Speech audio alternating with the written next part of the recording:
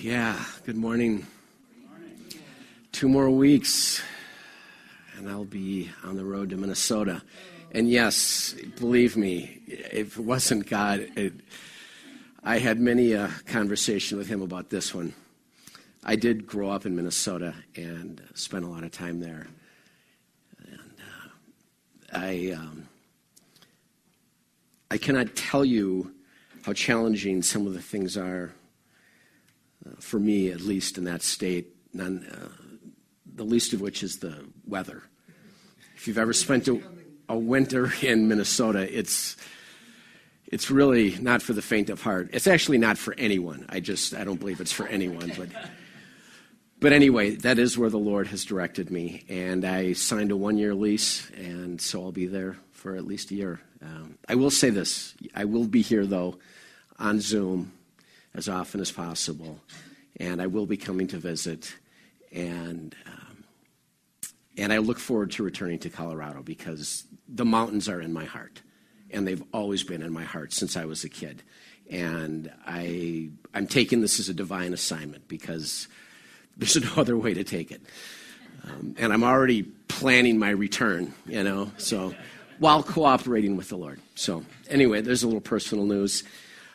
Just one other news item I thought was noteworthy before we begin was something I read this week, and that is apparently the Pope Francis, has changed by papal decree the Lord's Prayer.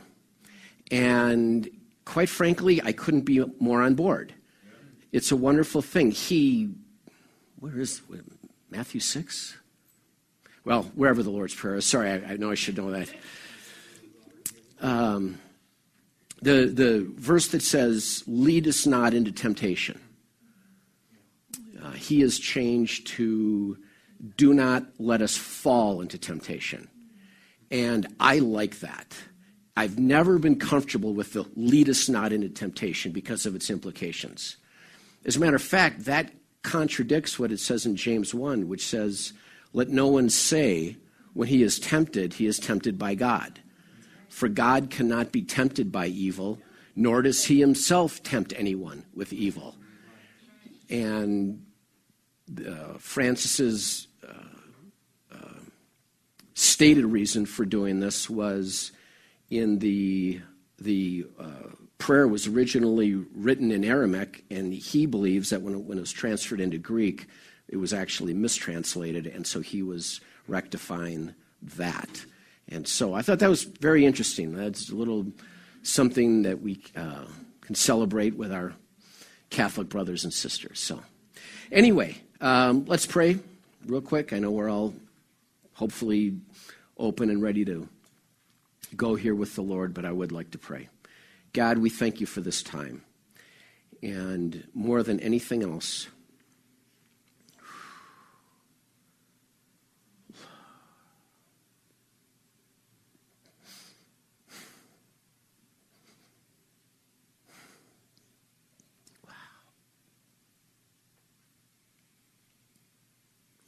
thank you, God.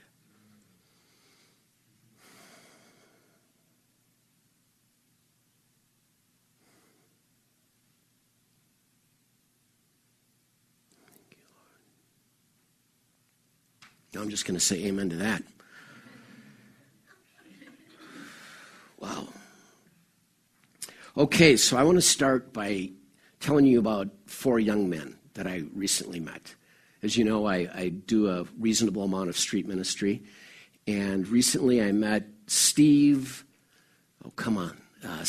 Alex, Ann, who's identifying as Ann, but is transsexual, and Leo, young men and women who were on a street corner downtown Colorado Springs, and I was walking around praying, and the Lord led me to them, and I began a conversation with them. And right from the get-go, I knew it would be special. And they were receptive. They were in good spirits.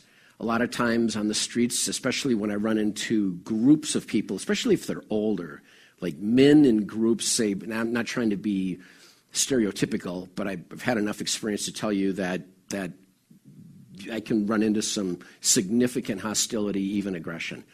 But these men were relatively of clear mind and in a good mood, and I was walking toward them, and I was wearing a Heart T-shirt, the band Heart, as in Ann and Nancy Wilson's band, and Steve said to me, "Hey, Heart, I love Heart," and I stepped up to him. We started talking about music, and then he asked me about my dog, and I said, "Oh, this is Talea," and he wanted to know if he could pet her, and I said, "Well, you can try, but she's shy. She's a rescue from Mexico. She was a street dog in Mexico, and I scooped her up and brought her back to Colorado." And that tripped off a conversation. Now, standing next to Steve was Alex, and Alex was an interesting young man. He apparently had thrown himself fully into, and I don't know the terminology for it, but kind of like body transformation, extreme piercings and like alterations. I kid you not, he had like his earlobes like touched his shoulders.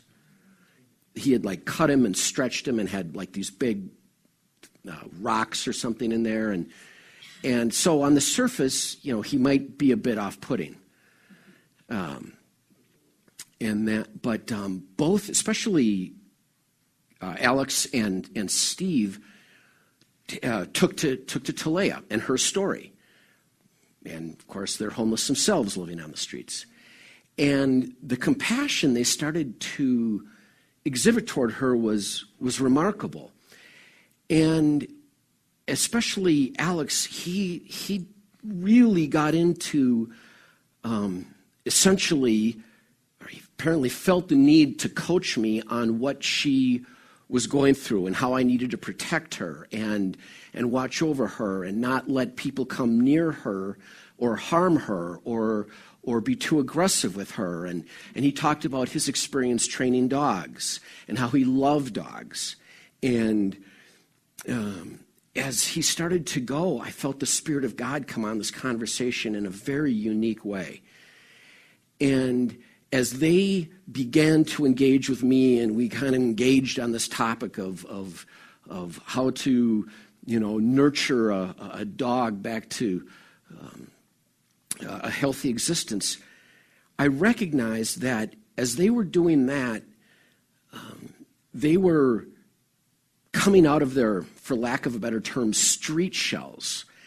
And for whatever reason, in that moment, they felt safe and encouraged to the point of being vulnerable and really expressive. And then I realized it was simply because I was listening to them. And I could feel like the cry of their heart to be heard, for lack of a better term.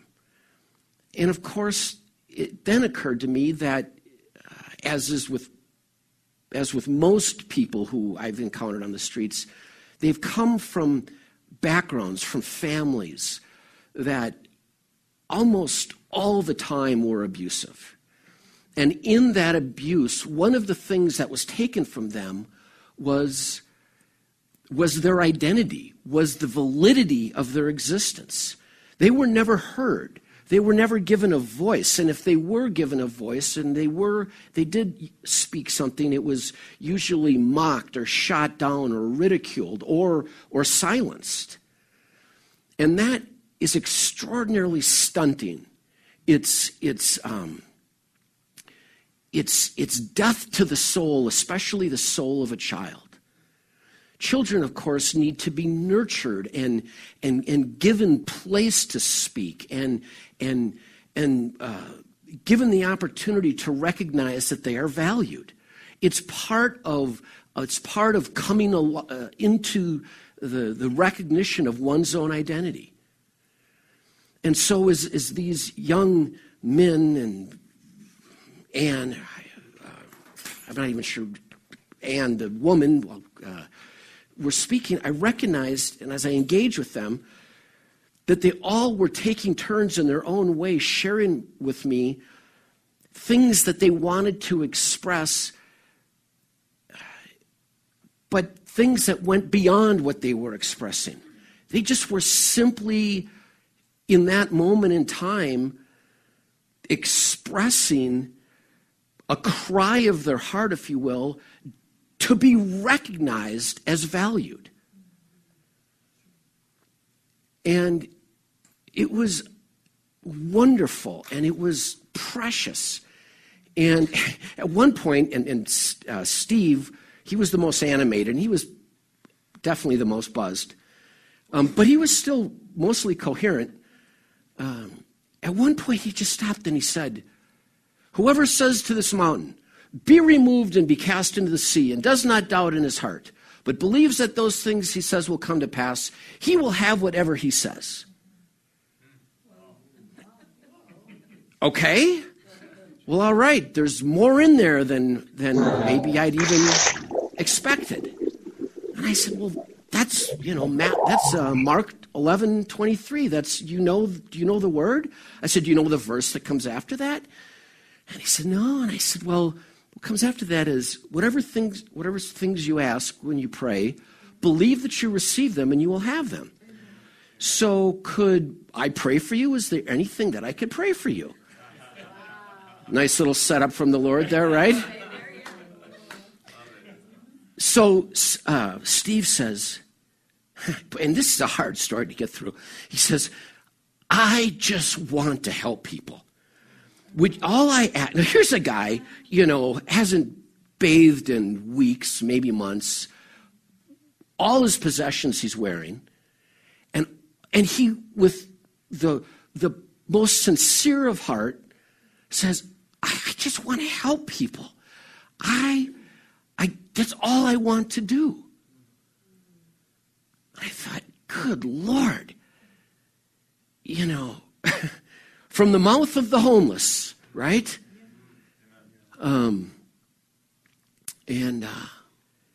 So we prayed about that, and I went and prayed with each one of them, and we talked a little more, and I moved on. As I walked away, I was struck by each one's cry for identity. For Steve, his desire to find himself in service to others. And, with Alex, he just wanted to be recognized and loved. And in Anne, Anne was, you talk about a person in search of identity. Here's this young man / woman living on the streets, going through this whole ultimate identity crisis, I guess you could say. The ultimate identity crisis. And I'll tell you something I read that's I won't get too far off in this, but it's something that I think it's worth being aware of in terms of praying for transsexuals. Do you know that the suicide rate for transsexuals is 20 times higher than that of the average populace? 20 times. It's so high that by American Psychiatric Association definitions, it actually goes into the area of, and I'm not going to say this right, but I want to be as accurate as I can, where it's actually defined as like a psychosis. It's beyond like normal, people with different dynamics in their lives, social upbringings, circumstances, hardships. There's certain groups that tend to have higher suicide rates. But that rate is so high that it's actually beyond, it's out of like the normal categories that are normally used to evaluate people at risk for suicide. It's simply just considered astronomical and catastrophic. And of course, we know the enemy likes to get into those kinds of situations and propel it, if possible, to bring about, to bring death to these people. So, you feel so led, you can certainly pray for Ann. And then there was Leo. He'd been quiet most of the time, and praying for him, he just looked at me and said, I just want a safe place to live. I just want a roof over my head. I just want some place to be safe. There we go. So anyway, I walked away, and it got me thinking about identity and how people cry out for their real self. And then it got me thinking about our populace at large and the times in which we live, and how maybe more than ever, at least maybe I'm more aware of it than ever, there seems to be a cry from people for connection and a sense of self and a sense of where we fit in this culture and in this society and in the world at large. Identity is something that in many ways we have thrust upon us from birth. And there's many ways we can identify. I mean, we all identify obviously as human, but then it breaks down from there, and it starts to involve where we were raised, our socioeconomic standing, our education level, our ethnicity. Then it even kind of subdivides from there. People identify politically. I'm a Republican. I'm a Democrat. I'm a libertarian. Or, I'm really into skiing, or I'm, really into knitting, or, I love horses, and, whatever it may be. And actually, we even now have identity politics. I mean, that's literally a term, identity politics. And that's how specific a lot of this has become, and in a sense, separated we've become as we choose to identify in more specific ways. But I think a lot of that has come at a tremendous cost, not knowing our true identity, which I'm going to talk about in just a minute. And we see that in the kind of the general sorrow and malaise and depression and anger of society at large. I read a study. It just came out a couple of months ago, and this was staggering to me. Exhaustive study, and it was about loneliness. And the study found that 46. God, I wonder if I want to get this right. Oh, yeah, okay. 46% of Americans say they sometimes or always, get this, always, 46% of Americans sometimes or always feel alone. And 20%, that's 1 in 5, say they rarely or never feel close to anyone. Those are staggering numbers. In a populace of 330 million or whatever it is, that means we have tens of millions of people getting up every single day, going about daily life, living in a place of complete disconnection from humanity around them. Tens of millions of people living in the sorrow of that, in the sadness of that, and in the depression of that. It's absolutely staggering. And the study went on to say that the force of loneliness is so great that it actually affects mortality. They say that it's more destructive to be lonely than to be obese. That being lonely is the equivalent of smoking 15 cigarettes a day. It leads to much higher rates of high blood pressure, heart disease, inflammation, and dementia. It's staggering. People, until they know themselves in Christ and can live from that place, will be broken apart in pieces as they look for identity elsewhere. Because there's only one source of true identity. Do you know on Facebook right now, there are 58 ways to identify yourself sexually, I guess it is. I don't know the term, how they use the term. 58 ways. to identify yourself sexually. There's agender, bigender, cisgender, transgender, intersex, binary, non-binary. It goes on and on and on. I mean, what does that say about our populace and our culture at large? It's staggering.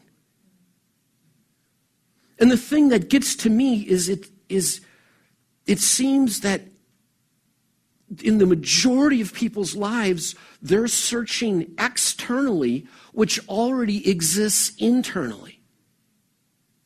And so to kind of put what I believe an accurate definition on identity, I think we need, of course, to look to the Lord.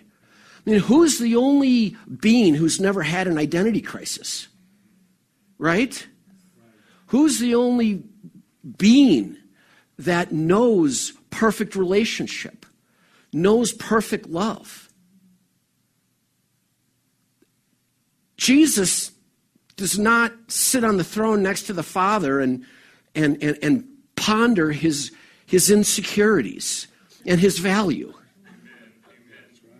Okay? So let's talk about the identity of God real quick. And by that I mean, who is God?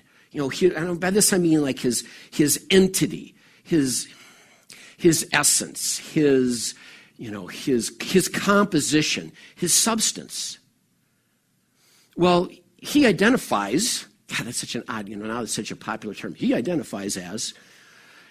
God identifies as many things.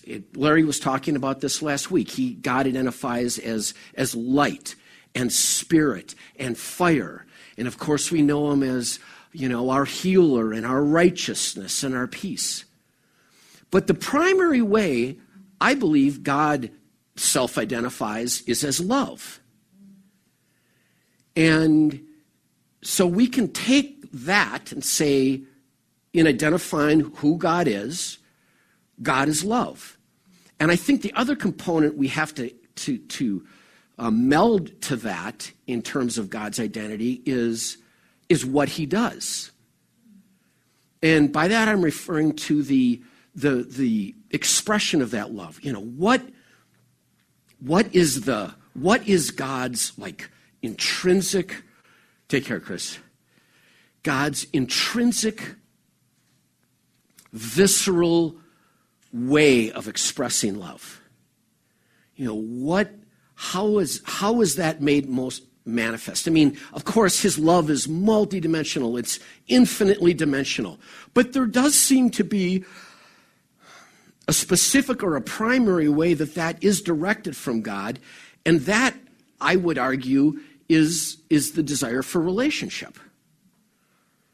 And so I would say that love, God, in God we have love, and then love's desire, which is relationship.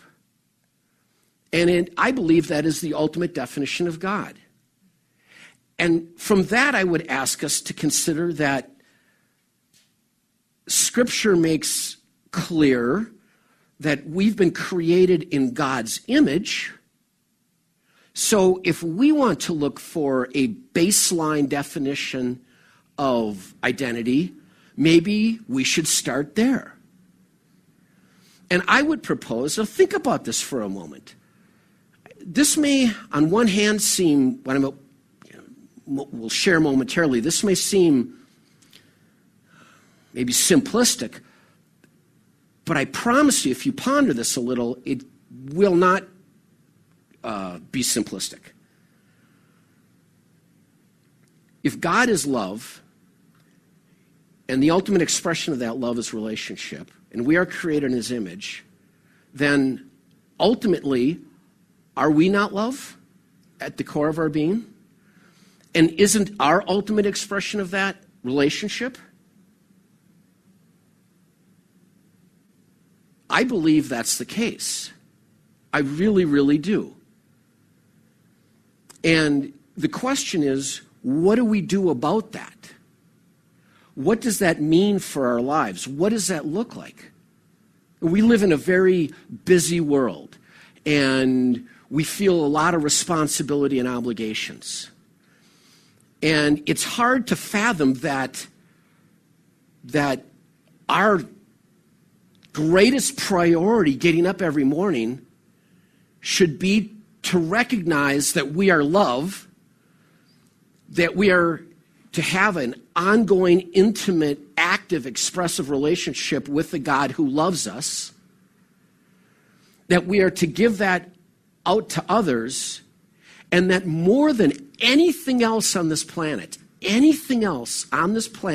for now, and I would argue through eternity, the reason for existence is to know the sublime blessing of love and its manifestation. I mean, in a sense, it seems kind of hippie-ish, for lack of a better term, or almost irresponsible. What about evangelism and social justice and service to others and studying the Bible and all these things? But that brings me to the thought or the question of, and I just want to make sure I'm not getting ahead of myself. No, I guess I'm not. I'm always off my notes, but sometimes I get closer than others.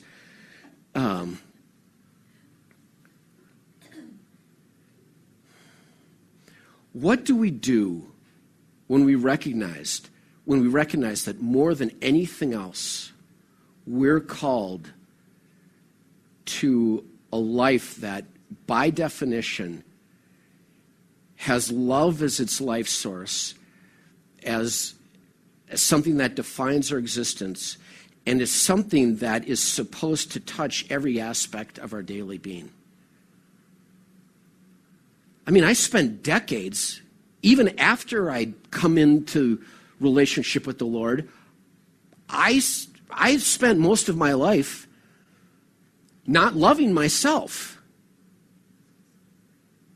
loving some other people, and certainly having no understanding of the love of God or his love for me. As a matter of fact, even when I came into the things of God and had thrown myself into Christian family and ministry or Bible school and everything else, a couple years had gone by until I had the revelation that I had no personal belief in God's love for me.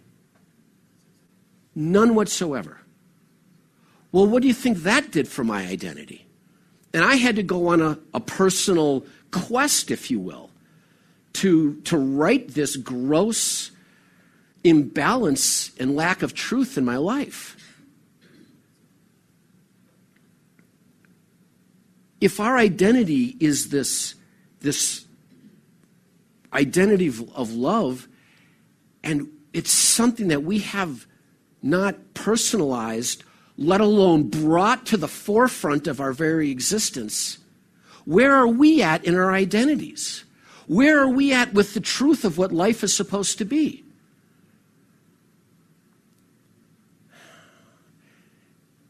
We live in a society where we're defined by activity and the need, society tells us you've got to work, you've got to obtain. Identity is found in what you're doing and what you're obtaining, your possessions, whatever, what status you can realize. It's just not the way it works in the kingdom of God. What do we think is going to happen? You know what? Actually, let me stop right there. Because I'd like to get some input on this. So I've put forth the idea that at the core of our being, our identity, our purpose for existence, I'll give you a great quote. C.S. Lewis said, God, who needs nothing, loves into existence holy, superfluous creatures in order that he may love and mature them. Okay? I think that's an amazing quote. And it reflects the heart of God. So when I put forth the idea that our ultimate identity is that we are love created in God's image, and that the ultimate expression of that is relationship, I'm open to get some input on that. Anyone have any thoughts on that? If you think there's a greater identity than that, I'm believe me, talk to me. I'm completely open. Anyone have any ideas? Counter, I'm sharing what I believe to be true. And if there's something I'm missing, I'm like, one thing I love about Larry is the guy is like the most humble person on the planet. And he'll say, I don't know. I don't know. If you got another idea, talk to me. Let me know. So are we in agreement? At least tacitly, somewhat?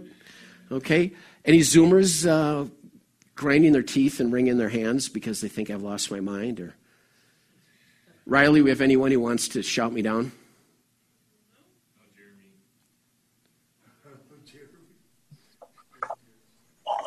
Jeremy, you got something Hey, good to morning. say? You jump right in. Hey, Paul, I don't know that I ever put it together that God is love. A fairly common thing that we've, especially in this church, heard, but even in our previous history, we've heard that expression. But what I heard you just say is that we are love, and so making that connection, is that kind of what you were trying to suggest there? Is as God is love, we are too? Absolutely. Absolutely. It's certainly not something we ponder a lot. And I can say, at least for me, I haven't gotten up every day of my life in the recognition of that and tried to allow the force of that to influence and reflect part of my being. Although I will tell you this, that is changing. That absolutely is changing as I grow in this. Part of the problem is we don't have a grid for this. Let's just talk about eternity for a moment. What do we think eternity is about? Really? At the core, eternity is a long time. So there's got to be something going on there, right? Or else we're going to really wonder what this is all about. Okay? What is eternity at its core about? Yeah, okay, so, we can walk some streets of gold and, be in the presence of the Lord. Especially that latter thing, I'm in no way minimizing. Of course, that's what it's all about. But what is in eternity? I hope we all imagine that eternity is a place of extraordinary joy, extraordinary peace, extraordinary fellowship. It's the fullness of being. It's us alive in ways we've never imagined, right? There's never at any time a fear of insufficiency or violence or lack or sorrow, right? We think of eternity as the bliss train, right? It's just one big, extraordinary, ultimate expression of the ultimate design of our creation. Okay? I'm hoping I'm right there. But we're not walking and living in that right now. We look, and just pick up a newspaper, right? But the thing to remember is that through the work of the cross, our union with God is so perfect that what we have now with him will be exactly what we have in eternity. When the Lord returns and we're all gathered together with him, Christ isn't going to the cross again to work up a new union. We've got the totality of it now. We have the totality of the relationship now. But because of, the behavioral conditioning we've experienced in life, whether we're young or old, there's not a grid for this. There's not a perspective. And this is something the Lord's been challenging me on. Richard, go ahead. When it comes to eternity, I often think, God, am I going to have to work through my crap through eternity? Or is it going to be when I get there, I'm going to understand who I am and all that other stuff is going to be gone and be flushed out and I can enjoy things that I've never thought were possible to enjoy. And so, we have this journey here on earth and trying to work through various things, trying to work through marriages, trying to work through relationships. And you think, Lord, it seems like I gain this ground, but then something else happens, and it's like I step back 10 steps, and I've got to start over in a different way or a different thing, or you reveal something that I thought I already took care of years ago, and now where is this coming from? So my mind just gets really, I just don't know where to go sometimes when it comes to thinking about eternity and where is that going to lead and so forth. So for me, I have to just live day to day and deal with what you have to deal with today and let tomorrow deal with itself. Okay. But let me ask you this. What if there was a truth or a perspective about who you are in eternity, who you will be in eternity, that is entirely transferable to who you are right now? And what if the truth of that could become so great in you that everything else you just talked about would ultimately come into the context or the light of that and be transformed from that place? Sometimes I think I get glimpses of that, and usually it's through ministry, where you're ministering to someone and God just starts, your mind just starts flooding over and you're able to speak into people's lives or whatever it may be, or even in prayer, you're in prayer and it seems like God just envelops you and you just have all this energy and love that you didn't know you had, and so there's times when I feel like I get glimpses of that type of reality. Sure, right. And what I'm suggesting is that those glimpses can take root in ways that maybe we've never experienced, and they can grow, and they can be transformative. When I was saved, I guess, my whole understanding now of that process is changing, so I'm trying to find new terminology. But when I acknowledged a living relationship with the Lord as a young kid, I laid hold of it and ran with it till my early teens. Then I just went off into the weeds, ran buck wild for about 20 years, and then I came back into relationship with the Lord, a manifest, trusting relationship with God. And when I did, I brought all my baggage with me. I brought it all, and there was a lot. I was just a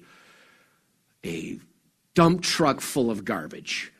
And I can look at, the early 90s when I started bringing this stuff to the Lord as my relationship was renewed in Him, and I can look at myself right now, and that the vast majority of that stuff is gone. It is over the horizon. It is out of sight.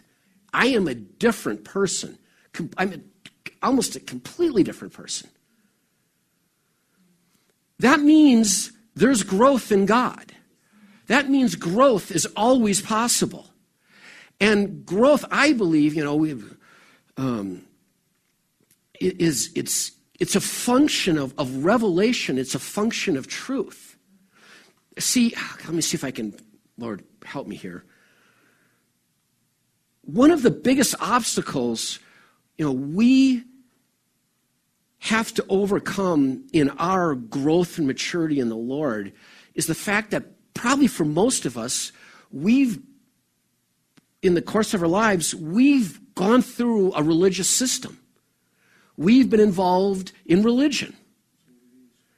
And the problem with man-made religion, just to kind of focus on that for a moment, is that inherently religion took that which was never broken, that which existed in perfect union, which was our relationship with God.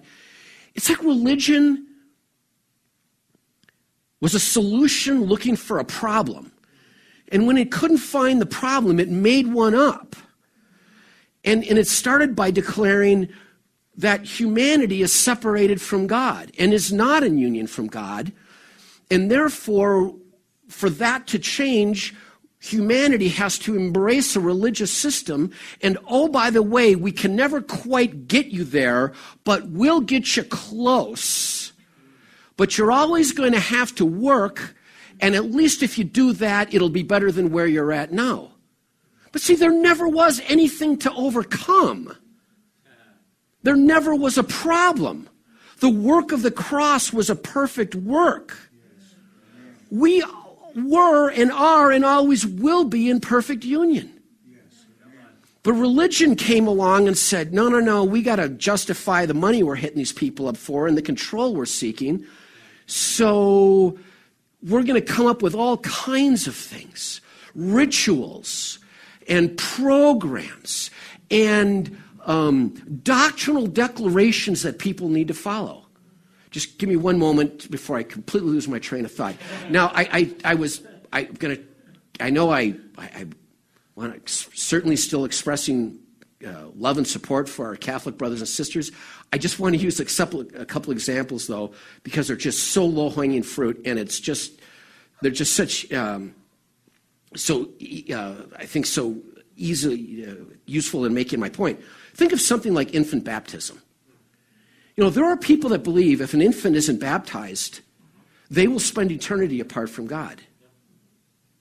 Now, that is transactional Christianity at its worst. That is essentially heretical. That's madness. To think that somehow the work of the cross could be stunted, you know, God's heart for eternity for humanity could be stunted because or thwarted or derailed because for a person because they weren't dunked in water as an unknowing, you know, 6-week-old or sprinkled, or I don't know how they do that. Sprinkled. Yep. Sprinkled. All right. Well, I don't. Okay, I'm not sure. Okay, so. Or, you know, last rites, you know, if we don't get this guy last, you know, they're watching the cardiogram, you know, this guy's going to spin off into God knows where. Do you understand? That's ridiculous. That's madness. We are not in a quid pro quo relationship with God. We are not in a performance-based relationship with God. If we, you know, and it's that mentality, you know, when I came, you know, back in a relationship with the Lord in the 90s, I'm sorry, because I'll really keep going here. Go ahead. All I was going to say is the comment that happened in the garden. They already had everything. Adam and Eve already had that perfect union, and were deceived into believing there was something missing, right? Right. That Absolutely. happened from the beginning. That's all I'm saying. Right, but the thing is interesting. Now, you go right back to that story, okay? So let's take that story. So religion tells that story is man fell and God split. That's it. Separation between God and man. We got to get Jesus in here. Oh my gosh, and you know, we got to work up all these programs to apply what Jesus did. You know, Adam sinned. God showed up at the same time the next day. Adam was hiding. Adam was aware of his sin, and he hid from God. God didn't hide from man. God has never hidden from man. Sin is not kryptonite to God. You know, just God, and that's a whole other teaching. But we've got to put sin in its place. Sin is bad. Sin sucks. And sin has consequence, all right? There's no question about it. I mean, sin is taking people's lives every single day. We reap what we sow. That's a kingdom principle. That's just the way it is. But God abolished the strength and the power and the force of sin in our lives 2,000 years ago. You know, I was referencing where I was at 20 years ago when I was coming into relationship with the Lord, and I was checking all the sin boxes on a pretty much daily basis, okay? Every behavior you could possibly engage in. But I'm not doing that anymore, right? And now I have days where, and I will say this, and I don't think I'm going to get struck by lightning for saying this, because that's not our God anyway, but I have days where I can go to bed at, where I get through the end of the day and look and go, I can't find a single thing I'd repent about or feel bad about. I feel like I'm living pretty much a sinless life. If I had a crummy thought come into my mind, I recognized it as a crummy thought, I kicked it out, and I went on with my business. That's one of the benefits of being God-minded and union-minded and love-minded and identity-minded, is that the enticement, the attraction of sin, it fades away. It loses its appeal. It loses its ability to operate in our sphere, in the periphery of our daily lives. And after a while, you've gone, a few days or a week, and it's like, man, this is what life is supposed to feel like. You know who has problems with sin? People who are obsessive about sin. The highest rate of pornography use in the country is in the Bible Belt. And what's the predominant religion or denominations in the Bible Belt? Fundamentalism. The banging the Bible. Trying to maintain some kind of righteousness through works and through the law. That's why people go up and give their lives to God every Sunday. How many times do you have to get saved? Excuse me, I got it right the first time. God meant it the first time. Now, if we do screw up, repent. God, I'm sorry. That was really stupid. I feel like an idiot. Thank you for loving me. But I'll tell you something, even in repentance ultimately should be a celebration of union. It should be a celebration of the cross. Man, yeah, you feel bad, tell the Lord you feel bad, but then get excited about the fact that you're washed clean and that he loves you without condition and that your sins have been separated from you as far as the proverbial east from the west, right? I mean, we've really mucked this thing up and we've complicated this thing in a way that it never needed to be. This thing is, the scandal of the gospel, if there is one, is the simplicity of the gospel. This thing could not be more simple. God loves us. He's in us. We're in him. And going back to this idea of eternity and kind of looking at our immediate lives in the context of that, I challenge everyone here to take a moment and imagine the joy and the connectedness and the peace and the protection and the safety and everything that we see in eternity, and recognize the very thing that we have union with there, we have here.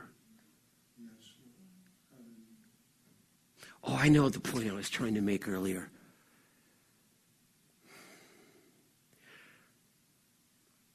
Is everyone familiar with the word anthropomorphize?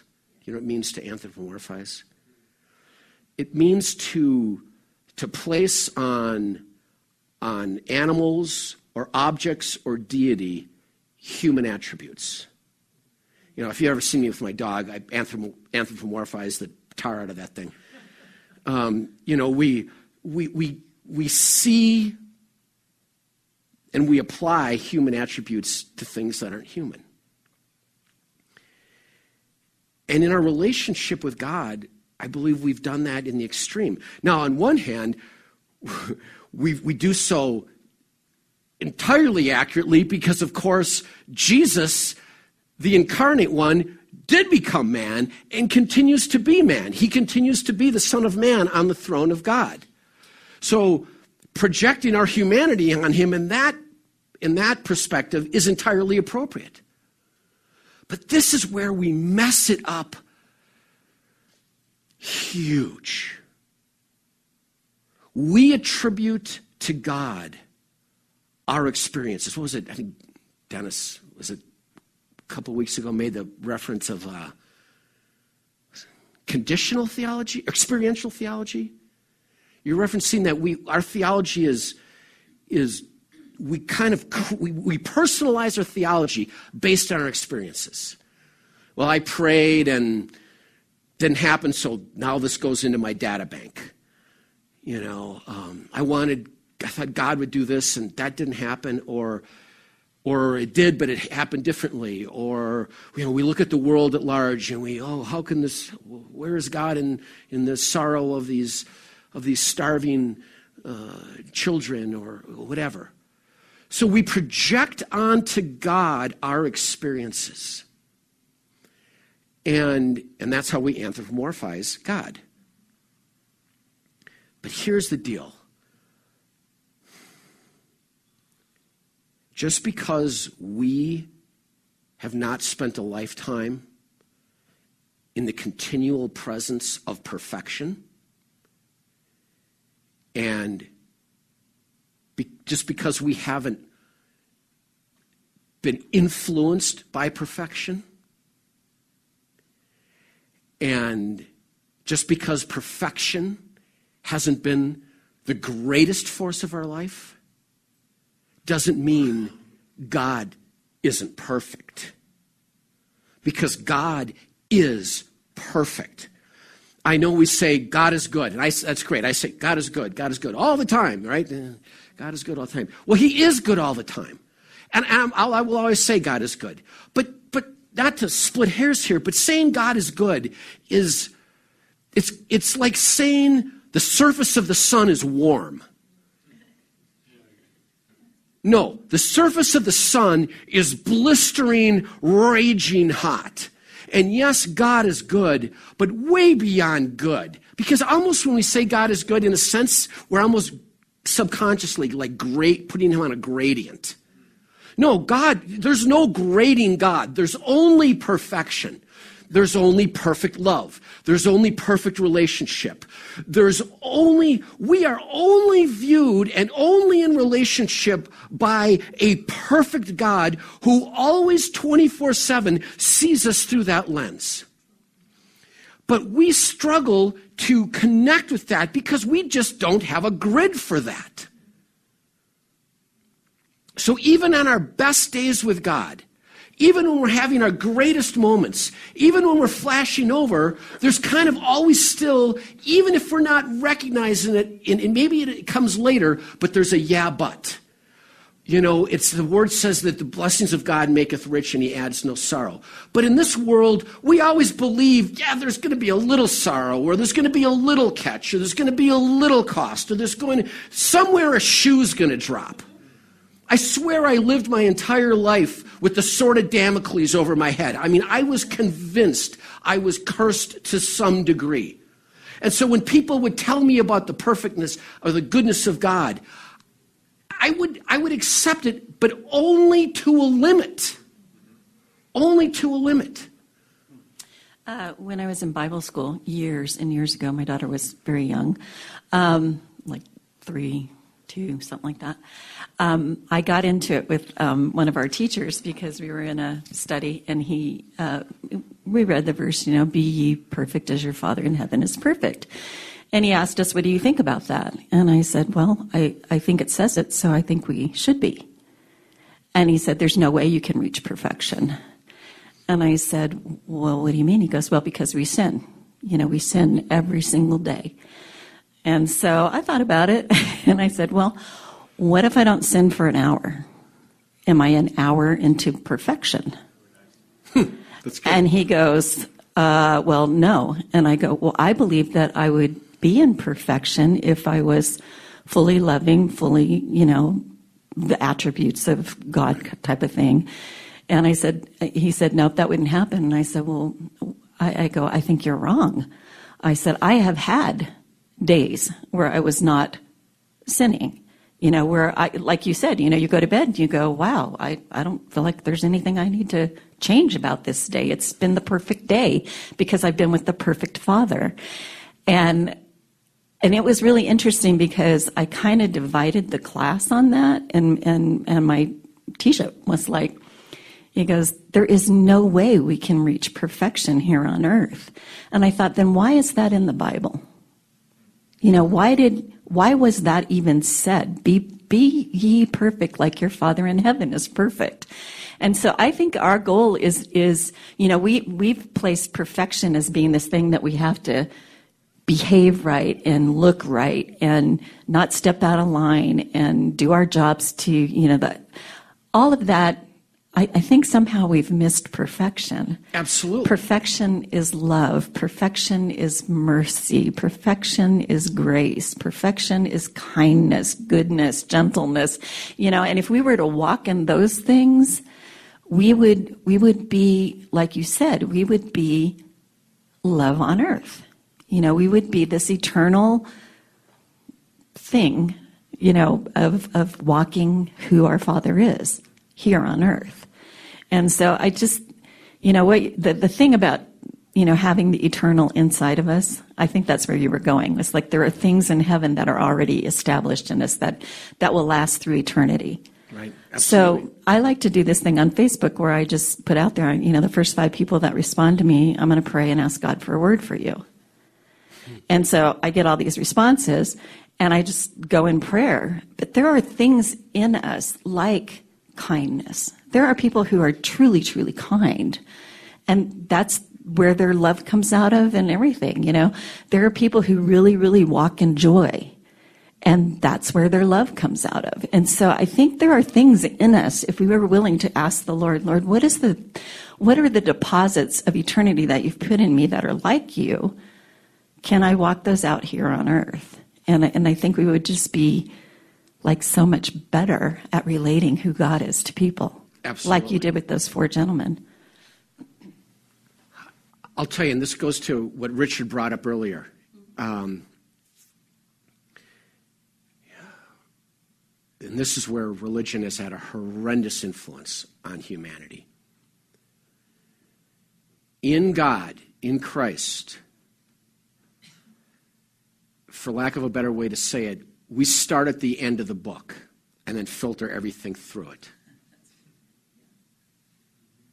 We start at it's finished, it's done, and then we process life through it.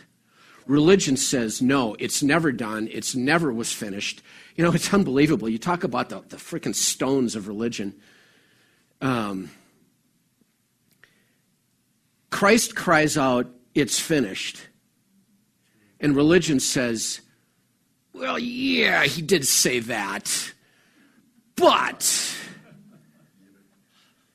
and it's not, I brought up our Catholic brothers and sisters, but man, I'll tell you, in the charismatic stream, we've got our things.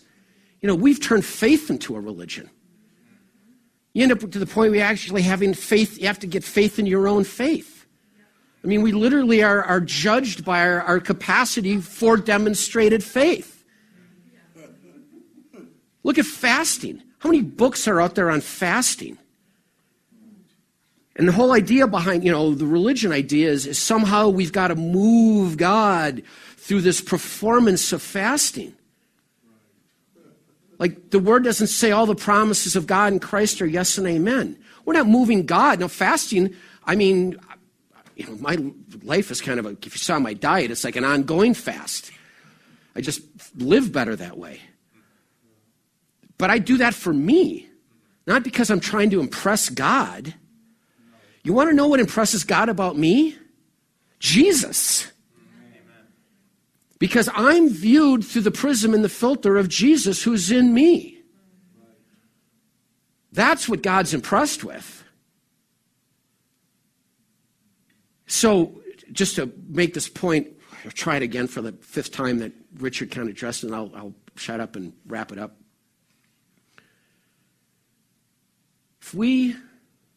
Religion says, do this, do that, perform.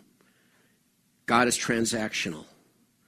God, here's the other problem with, I'm sorry, but I just want to think. Here's the problem with transactional, being transactional with God. How much is enough? How do you ever know?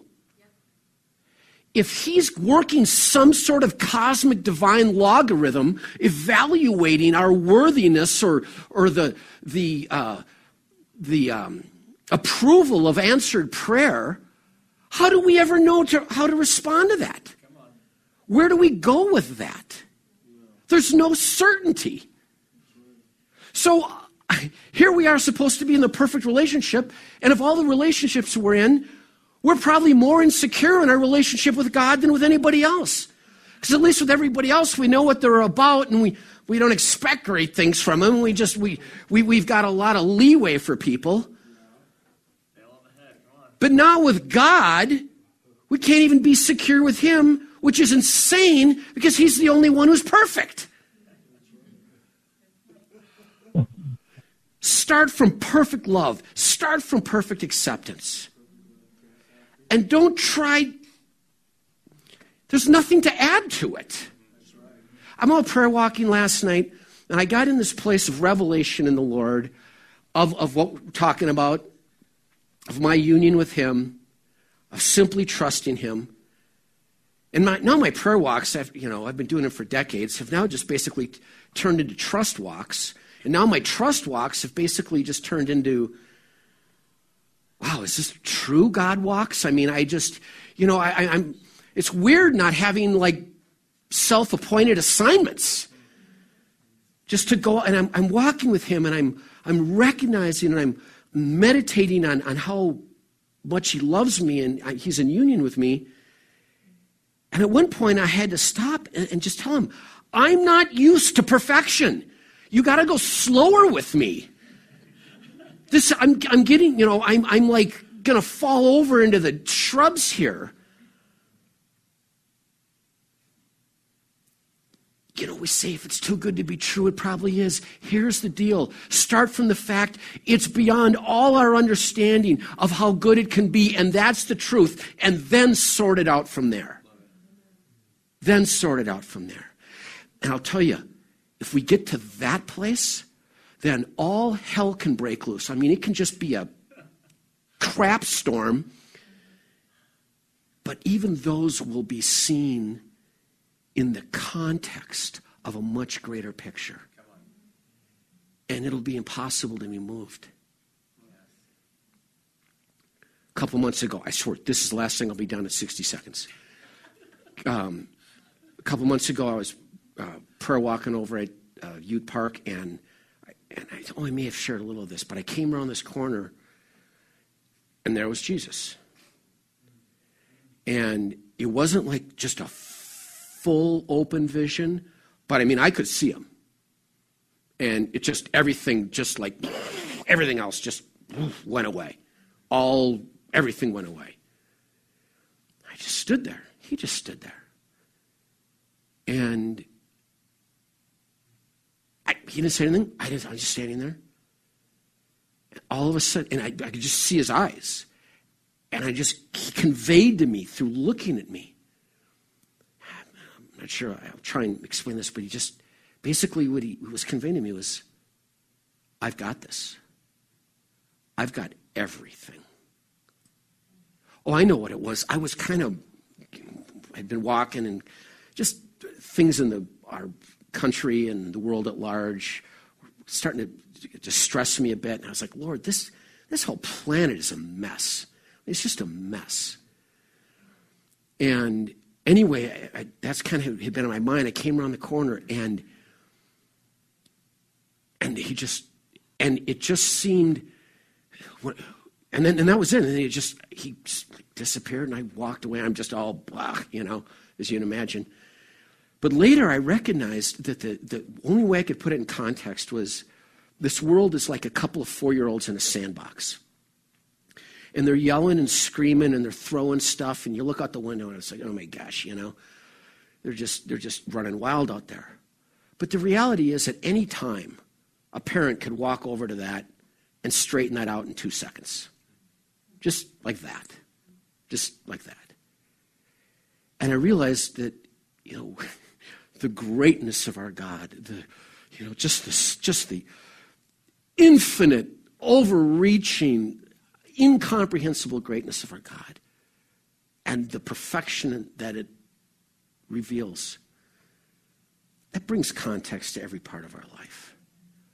And so, yes, we can say that our identity is found in him because we were created in his image. And we are love. And we are going to express that love in relationship forever and ever. And I know for all the workaholics out there and all the people who have a hard time with intimacy, so they go look for a project because they're too afraid to be vulnerable, well, they'll have to get over it like we all will. Because really, life is just going to be about knowing the blessing and the joy of unceasing, intimate, perfect, loving relationship. And that is our true identity. So glory to God. Thanks, everyone. That's me.